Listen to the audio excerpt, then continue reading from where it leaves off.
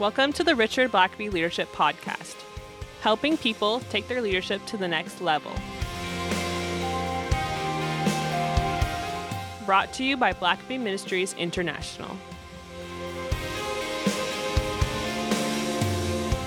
All right, well, welcome to the podcast. We've got an exciting podcast today. As always. As always, and I'm joined, as always, by the card-carrying member of the Buffalo Sabres fan club. That is true. There's Richard only Blackaby. a handful of us, but we're devout. I think you can count them on one hand now. The preseason just started. And we're undefeated so far. Yeah. What is it, 2 games deep? Two games, 2 wins. And, of course, those games don't really matter, and we're experts at winning games that don't matter. That's good. Yeah. Well, that's everyone has their gifts. You know, it's a new year. It's a new season. And there's a new set of hope. Is this a building year for the Sabres? Yes, it's been a building decade, actually, but we're expecting progress this Or a year. building dynasty. Yeah, dynasties are not built overnight. Those of you that don't know, I've been a lifelong Buffalo Sabres sufferer / fan, but their year is coming. Yes. I've said that for over 40 years now, but it's closer than it was 40 years ago. That's true. Yeah, so hope springs eternal. Well, on that high note, Yeah. let's dive in. This week we're talking about change. Mm-hmm. Change is all around us. Everyone has to change eventually, but it's hard. Mm-hmm. And you and your father dedicated an entire chapter on change, and Yeah. whole books have been written about leading change. So why is change so hard, and why did you even write this chapter on it? Well, if our listeners are familiar with the original version of our book, Spiritual Leadership, we didn't have a chapter on change in the original. But 10 years later, when we did a revision, we had spoken all around the world on leadership. We'd coached a lot of leaders, and over and over again, we saw that change was the Waterloo for a lot of leaders. You come to a new job, a new position, and you have a honeymoon period, and it's kind of exciting, and people are glad to have a new leader coming in until you try to change something. And then when you start to change something, that usually marks the end of the honeymoon, because people are very interesting. As you said, they're surrounded by change. Change they know is inevitable, but change is very painful.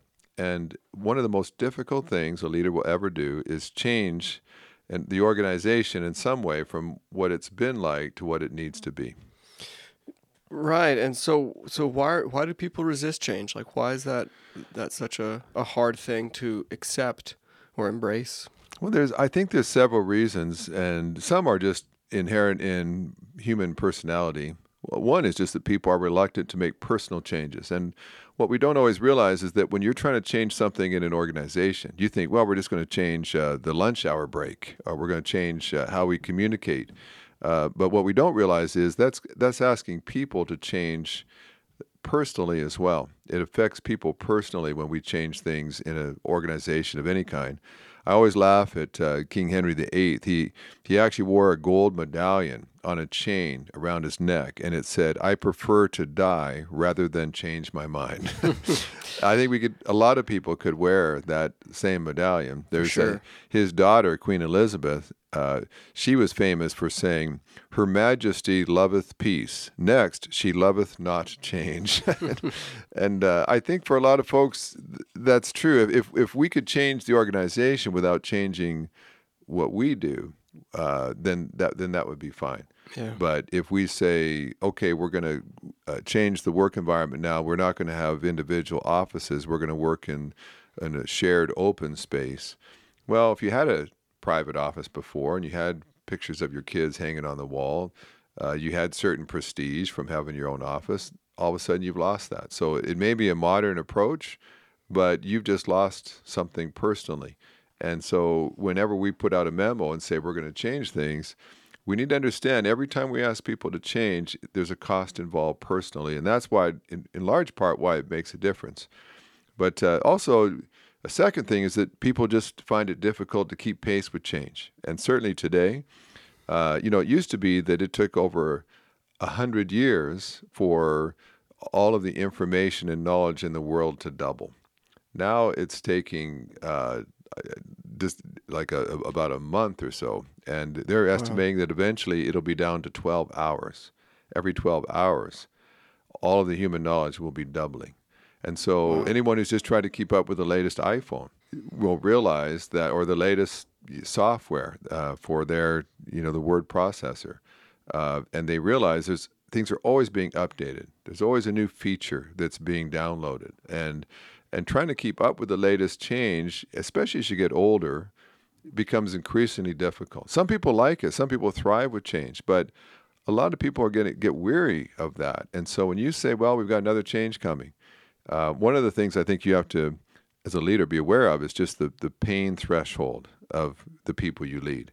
And there's a certain pain involved with change, and you can only let them experience so much pain until you need to give them a break. Yeah. And some leaders make a mistake. They just pile on one change after another, and it's sort of a feather in their leadership cap because they're changing so many things. But what they don't realize is it's costing their people, and it's wearing them out. Another thing is that people prefer the status quo, and because everyone is invested in the way things are done now. Everybody's found their place. The bureaucrats, especially in your organization, get very comfortable with, okay, this is how it's done. I'm in charge of this, which gives me certain authority and power and influence. But if we change how things are done, then I may not be in charge of as much. I may not have as many people answer to me. I may not manage as much budget. I may have to go back and learn a bunch of stuff. Right now, I'm the expert. But if we change the system, use a new software program, I won't be the expert anymore. And so for a lot of people, they just rather keep it the same. And the reality is that for a lot of us, what we don't know is scary. Even if what we don't know is better, we just prefer what we do know. And so a lot of folks just say, well, this is good enough. And especially if you've had success in the past, then you sort of feel like, well, this has worked well for us for a long time. Why change something that's been good? Even though perhaps you're in decline and you're not getting the results you used to get, still, we've got a lot of track record with this, a lot of previous success. So maybe we should just keep things the way we are. A fourth reason that people resist it is a lot of times they just naively think that if we just wait long enough, things will get better, as if just putting in time will solve problems. And there is a real naive hope that if we can just hold on long enough, perhaps, our sales have been declining for years, but if we just hold on long enough, maybe we'll get a better product coming in, or there'll be renewed interest, or we'll have a better advertising campaign. Let's just wait a bit longer. Let's see how the year ends up. And there's this sort of hunker down kind of mentality. Well, you're giving up. In a sense, you're giving up on what we have been doing, and I'm still convinced it'll work in time. People will eventually come to see things our way. And some folks they wait too long. And you literally can see an organization's sales and productivity declining. And you think at some point, before you hit rock bottom, it's time to bail out. But there are some who naively, right to the very end, are going down with the Titanic saying, I think we can steer this thing around. And they don't want to make a change. Some people they don't see the need. They honestly don't see the need for change. And those are often people that just really like how things are done. And there have been some great examples of having an important board meeting in a very fancy, nice executive boardroom. And you're surrounded by luxury, you're surrounded by opulence. And so you don't sense the desperate need to change. Everything you see looks great. Sometimes that's with a leader who's higher up the ladder. They don't hear all the complaints. They're not down on the shop floor. They don't see the mess down there. They don't see the frustration and anger among the employees. To them, they're in this beautiful office suite, a beautiful view out their window. They have all kinds of perks. So why change things up? It's great for me. And so they just don't honestly see the need for it. And sometimes, you can have for instance, you may have decorated your store in a way that you love the decorations. It's your favorite kind of surroundings, but it's not attracting customers. But you really like it. You think it's beautiful. You designed it yourself, and it may not look professional. It may not look very competent, but you like it. And so we kind of think, well, if I like how things are, then it must be good. But the fact is, your customers don't like it that way. Your employees don't like it that way. We keep forgetting it's not about us. It's about our customer. It's about our clients. And if they don't like it, then it needs to change. Yeah. But there are people that would just say, well, I like it this way. I think it's great. I love this product. And so we cling too long to something because all the sign is other people aren't satisfied with it, but because we like it, let's just hold on. And I've seen leaders that they had a pet project. They had something that they had designed. It was their idea. And so even though it's clear the idea is not working, it was their idea, and they thought it was brilliant. So they hold on too long, and they just need to say, hey, I guess people just aren't as smart as I am. They don't see the brilliance of this, but I'm going to have to move on for the sake of the organization. I think you even mentioned the book that we talked about, our last book review, talking about how the people don't look at reality. Yeah. They look away from reality and say that it's this way when in reality it isn't. Yeah, and in the book Execution we looked at, the quote at one point, they just said, people don't deal with reality very well. As a leader, you've got to just look at the harsh reality that it's something that perhaps you would really like, but that doesn't mean everybody would like. And I found that even with writing books. I'll write a book that is the kind of book I would like to read, but not everybody's like me, unfortunately. And so so the people like me will like it, but then I may be bewildered why other people didn't like that book the same way. Well, I've got to see reality the way it is, and not everyone is like me. Not everybody likes the products that I like. And so as a leader, I need to really make the hard call when it becomes obvious that for our organizations, whether I like how it's done or not, some things need to change. And, another aspect of that, sometimes you can really like your staff. I mean, you become friends with them and they're a lot of fun, but they're not very productive. And so it's like, well, I don't want to shake up the staff. These are all great folks. I have a lot of fun working with these people. Well, that's all true, but they're not getting the job done. It doesn't matter that you enjoy the people you work with. You work with people so that you can get a job done. Sometimes we're just deceived into thinking, well, I've got this great team. We have great unity. We have great spirit. We always have fun when we get together. But it's just that sales have been in decline for, the last 10 quarters. But other than that, we things are great. And the last one is just sometimes just change just seems too difficult. I know a lot of folks who they know that things need to change, but when they think of what it would cost, what it will take, they just think it would be great if we could do that, but it would just take too much effort. It would cost too much.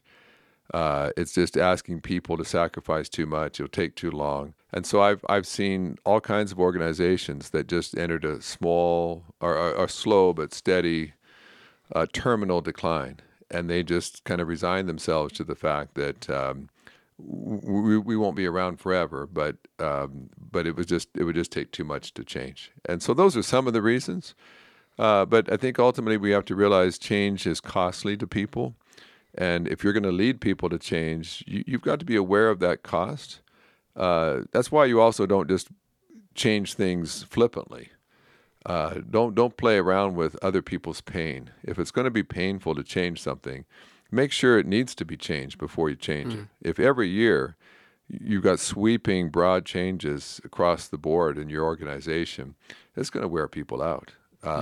Change if you need to, and you might need to make some incremental changes, but just understand it costs people for you to change things. And so change wisely.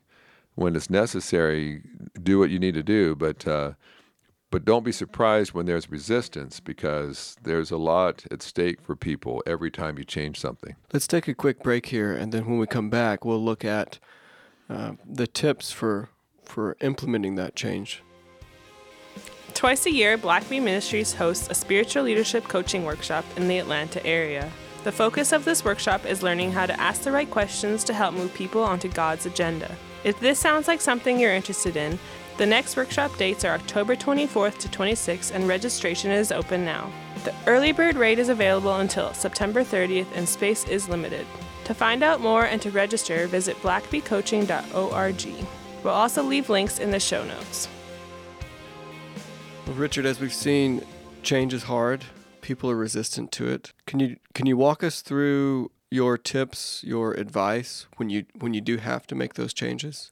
Yeah, I think there's several principles that are important for a leader to just take into account whenever it's time to make a change. And the first one that we would outline would be just to say, seek God's direction. Whether you're leading a church or you're leading a business, prayerfully ask God for guidance about what should be changed, what doesn't need to be changed. And the reason we encourage people to seek God's guidance is because we can easily begin to be a bit self-centered about change. We want to change things that benefits us. I've known various leaders over time. They came in and replaced a successful leader before them, whether it was leading a company, leading a church, or whatever it was. And the former leader was beloved and was revered and led for many productive years. And sometimes there'll be a real insecure leader I've seen follow a very secure, successful leader. That's always a bad combination. And I actually have known some leaders that when they followed a widely respected leader, that they felt threatened by their predecessor. And so what they did was they wanted to change everything so that it didn't remind them of the person that came before them. So I've literally known people that completely redesigned the office because the former CEO had designed the original office. Or I've even known people who relocated entirely because there was just, and they said, because everywhere I look, I see reminders of the previous leader. That's just outright insecurity. And so sometimes we can be led to make changes because for the wrong reasons. Well, let's build a new building because then I'll have a much nicer office suite as a result. It's not that the company necessarily needs a new facility, but I'll have a nicer office if we do.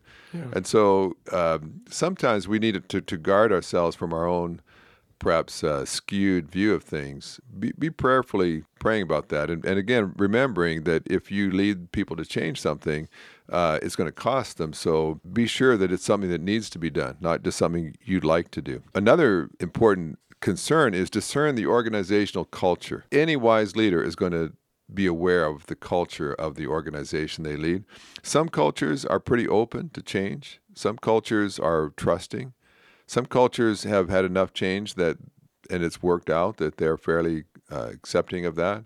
Some cultures have really good communication processes. So if you're going to change something, everybody is being informed and being able to give their feedback, and so it's not so bad. But other cultures are very resistant to change. And if you've had an organization that over the last 4 or 5 years has had kind of revolving door of leaders that would change a bunch of things and then they'd be out, and a new leader would come in and change everything and then be out. Well, if you come in there and try to just bring in your sweeping changes, people may be just tired of that and just say, we're not going there again. We've heard all this same song and dance, and we're not going to buy into that again, and then next year have to change everything again. And also there's some organizations that, quite frankly, have a deeply ingrained bureaucracy. And there are people that are into controlling their position and holding on to their authority and their control and their budget. And that is what drives things. And everybody knows as you work up the organizational chart and you have more authority and you've got all kinds of respect and prestige now because you're higher up the org chart. Well, if you come in and you want to try to change all that out or flatten the organizational chart or whatever, you just have to know that there's going to be people that are going to entrench themselves and say, no, we like it how it is. So if you are going to change something, do your homework, know what the culture is. And again, in a lot of cultures, there's a couple of influencers, a couple of key people that if they support it, if they embrace the change, things will go smoothly. Yeah. And so anytime I've ever led anything, I've always known the people I needed to make sure were on side. If they're on side, everybody else will fall in line as well. But I know some inexperienced leaders who don't know who those power brokers are. Yeah. And they charge ahead before they know they've got the support of key influencers. And then it blows up in their face, and they'd say, well, I had this great idea. Why is everybody opposed to it? Well, you didn't do your homework. In the culture in your organization is this handful of people, they have such influence that you just want to make sure that they have talked it through and they're on side first. But it's kind of like, Moses sends in the 12 spies into the promised land. And if I were coaching Moses, I would have said, why did you just have all 12 spies stand in front of all the people and just have them report? You should have gone in a closed room and talked it out with them first, and let them raise their objections in a small room where you could then address them, talk with them, get them to work through it. So when you stood in front of all the people, you knew what these influencers were going to say. But Moses didn't, and of course has 10 of them saying we'll all be killed if we go in there. And he's got the whole children of Israel weeping and crying in fear as a result. So why? And we'll take more time just to talk about the culture of an organization. But I'll tell you what, a culture will eat you up and spit you out if you're not aware of what the culture is of the organization you lead. I also say just provide a clear picture of the desired destination. If you really want people to change, don't just let them see the benefit. You be honest and say, it's going to cost us, it's going to be painful, but let me give you a picture of what it will look like when we get to the other side. One of the biggest things in churches today is changing music styles, modernizing things. And the moment that a new pastor or a new worship leader comes in and says, well, we're gonna modernize the music, as soon as you say that, you've got a civil war in your hands. And all the older folks are saying, no, you're not going to give up all my favorite hymns. I grew up with those hymns.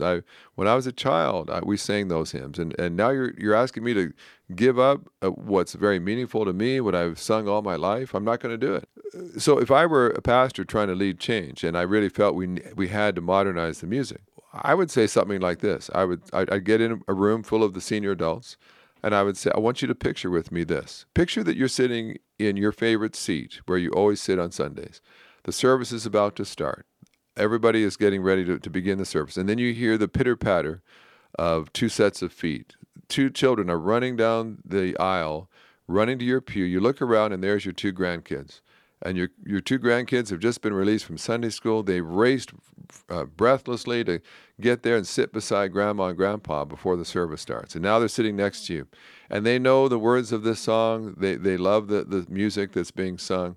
And it's not your favorite music, but every time you look and you see your little granddaughter singing her heart out, worshiping God, and your grandson holding your hand and singing songs that he knows, you think to yourself, you know what? It's worth it to be able to have my kids next to me.